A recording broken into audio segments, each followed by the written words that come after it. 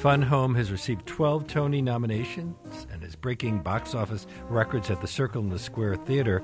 The musical is based on Alison Bechdel's graphic memoir about growing up with a closeted gay father, of coming out as a lesbian in college, and of her father's subsequent suicide. Although this might not seem like the typical material for a musical, audiences have been rising to the occasion literally every night. Joining us now are three of its stars, all Tony nominees: Beth Malone, who plays Allison as a grown-up, Michael Cerveris, who plays her conflicted dad, Bruce, and Judy Kuhn, who plays her mother, Helen. Welcome and congratulations. Thank you. And you were all in the original wonderful production at the Public Theater. Be honest, were you at all worried about the transfer? I was. We had something so marvelous and that we loved so much, and that seemed to be in exactly the right home. And, when you move uptown, you worry about the distractions and, whether it's going to be, whether we're going to have a new laser light show and, more sequences. And fortunately, everybody involved recognized what was essentially so beautiful about what we were doing. And we just kind of moved it and reimagined it entirely. Although off-Broadway audiences tend to be younger, a bit more adventurous in the material that they seek out. And that had to have been a concern, Judy. Oh, yeah. I mean, we have very smart producers who I think are also making sure we get younger audiences in Uptown as well. It seems, looking out in the house every night, it's a pretty good mix of people. Because it was my impression when I saw it at the Public that there was a good part of the audience were fans of the book and of Alison Bechdel's work. And she is not quite mainstream. After all, her comic strip is called Dykes to Look Out For. To watch out for. To watch out for. Yes. Okay. But how do you explain the success of this, Beth? Well, it is a very universal story, it turns out. It is something that everyone is recognizing themselves in, and I think that is surprising them. I think they think they're going to this edgy, theatrical, fringe experience, and what they're finding is they're on that stage. They're being represented in one way or another, and I feel like everyone is coming out better people.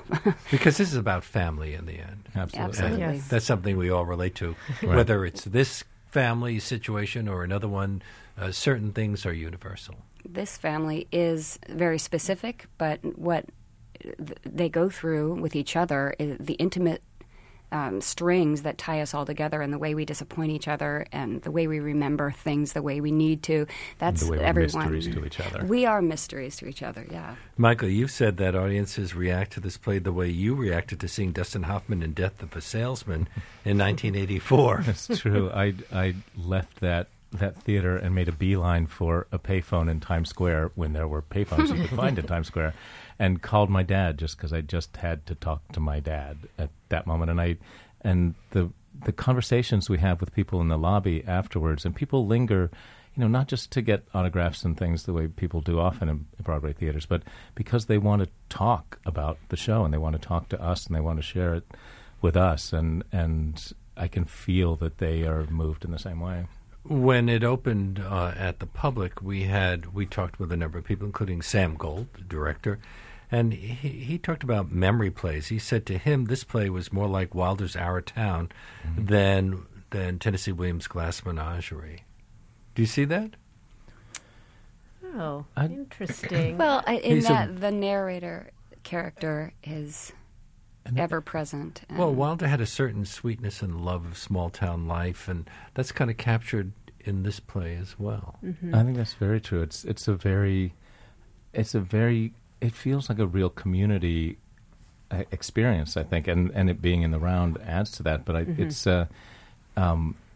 it does have it's the small details of life that Allison captures so gorgeously in the book that reveal so much about life and common experience, I think, and the play reflects all that. Is Fun Home an ironic title? Yes. Yes. It is and it isn't. Yeah, well, Fun Home is what the children call the funeral home, which is the family business. And they actually have a lot of fun in the funeral home, but it is definitely an ironic title. And one of the funniest numbers is the kids taping a fake commercial for the funeral home. Weren't all of the actors warned not to share the stage with children or animals? If we listened to W.C. Fields at all, we would have known that. I think it's because they're so real and so, unvarnished that if you are, actory at all, you're going to be shown up by the kids. Yeah, they keep us honest, definitely. And Sidney Lucas, who plays... She's an astonishing person. She's just amazing, isn't Yeah, she? she really is. Now, what brought you down to the College of Charleston during your hiatus to do selections from the show there? Did you expect the kind of response you got? Oh, that was an extraordinary experience. Yeah. The college had, the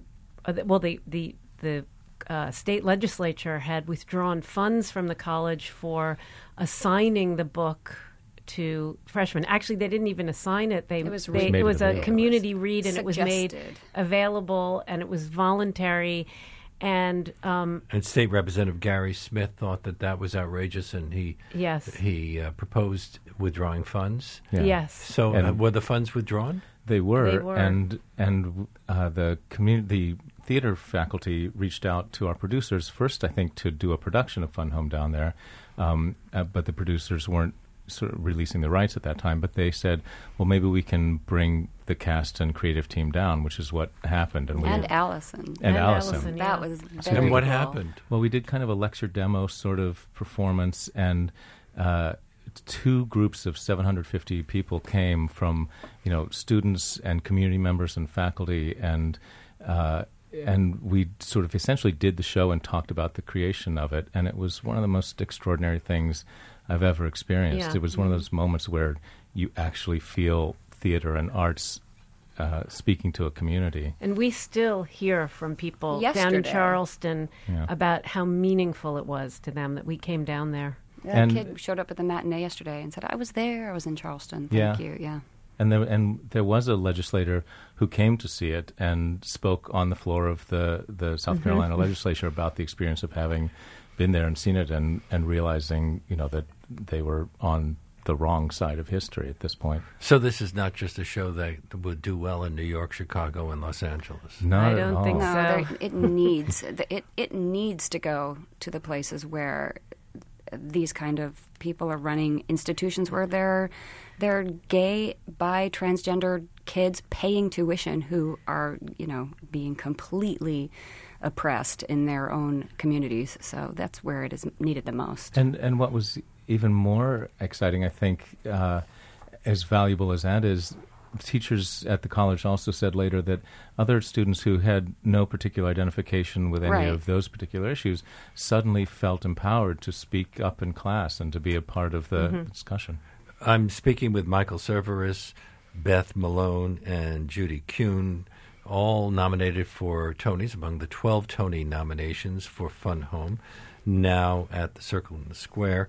I wonder about playing real people. Judy, as an actor, do you approach this character any differently than you would an invented or semi-invented character? Well, I mean, only in that there's this book, which I used as a reference, and I knew that it was drawn from Allison's real experiences of her mother. Now, I never met Helen. Helen, is she alive? She's no longer alive. She passed away 2 years ago, so I never had a chance to meet her. But, ultimately, of course, we're doing this play, and Helen is portrayed in one way in Fun Home, and Allison wrote a follow-up book about her mother, and she's a slightly different person in that. But, there's a certain amount of kind of respect you have to have knowing that you're playing someone. So did you read those books, too, as a form of research? Very much so. Beth, didn't Allison appear periodically during the incubation of the show? Did Yes, she influence your performance? Absolutely. And there are several points in the process where she has appeared, and it usually is after a series of very intense rehearsal weeks, and at the end of it, there's a presentation, and then Alison Bechtel sitting in the audience. So it also, in the early stages, it always happened sort of late, where I was like, oh yeah, she's real. And there she is. But then Did you feel you had to be true to her? I obsessively cyber stalked her. So I, there are a lot of video blogs on the internet, and I did watch them incessantly. Yes. Well, in your case, Michael, you played John Wilkes Booth, but his family and friends presumably didn't come to see they didn't reach show out by Sondheim. No, but it's funny. I have played a fair number of historical figures, and I love doing extensive research and trolling the internet for information and artifacts and things. And with this role, though, because Bruce wasn't a public figure in that way, and really all that the information that I had was from Alison's book, I started reading the book before we began rehearsals, and I stopped myself thinking, well, this is Alison's version. I need to kind of come up with Bruce's version of himself. And so, ironically, you gave yourself your own backstory? Well, not my own backstory, but it was a more intuitive kind of way into it, and I began more with just the text that I had that Lisa and Janine had gleaned from the book, and they're such artists at capturing the right moment and right detail. I kind of built from there. Didn't you actually visit the home he renovated? Yes, that was actually after... To gain an insight? Well, that was after we had done the public run and right before we began the rehearsals for here.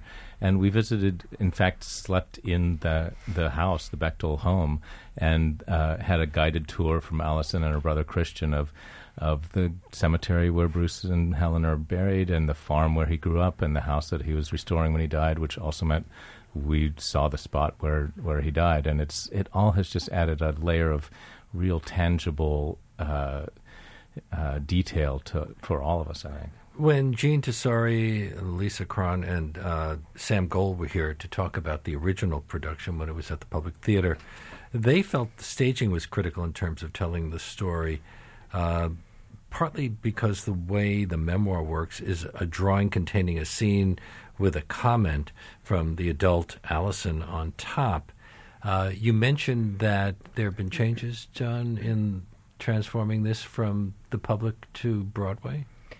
Well, the most significant change was in the staging, because we went from being in a proscenium theater to being in the round. And you asked before whether we were nervous about the move. We were all very nervous about the idea of doing it in the round, but... You've never worked in the round before? I personally have never worked in the round, but as it turns out, it works so much better in the round. And I think because, as Sam said to you before, it really is a memory play, and the way the memories can sort of come alive for Beth's character, I think works so much better in the round. And people feel that they're really inside the play with us. I think our audience for my does. character, the narrative is a lot easier to follow because I am projecting these memories from myself, and they swirl around me now instead of me having to stand to the side to just be physically out of the way of other actors. So it doesn't feel like we perform it so much as live it now. No, that's absolutely true. Do you think that this is also a play about how art is created? Definitely. Yeah. One of the things that Alison has said as she began the book, thinking she was writing about how her father had died, and she ended the book realizing that she had written about how her father taught her to be an artist.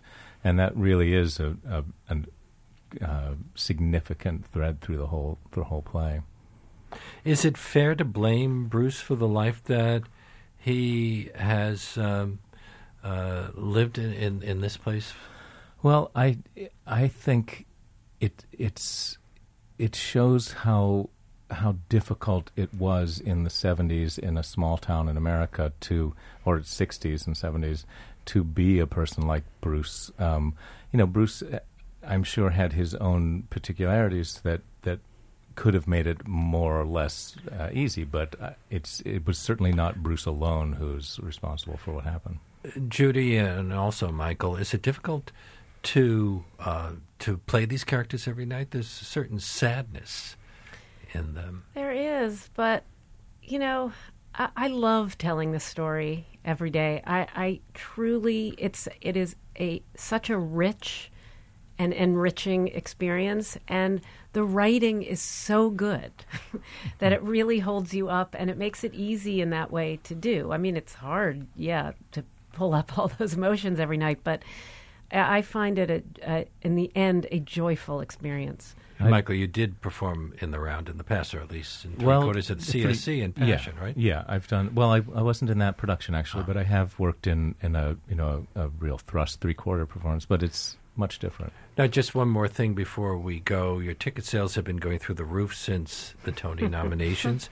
Are you planning to stay in the show for the foreseeable future? Sure are. Yeah, I mean...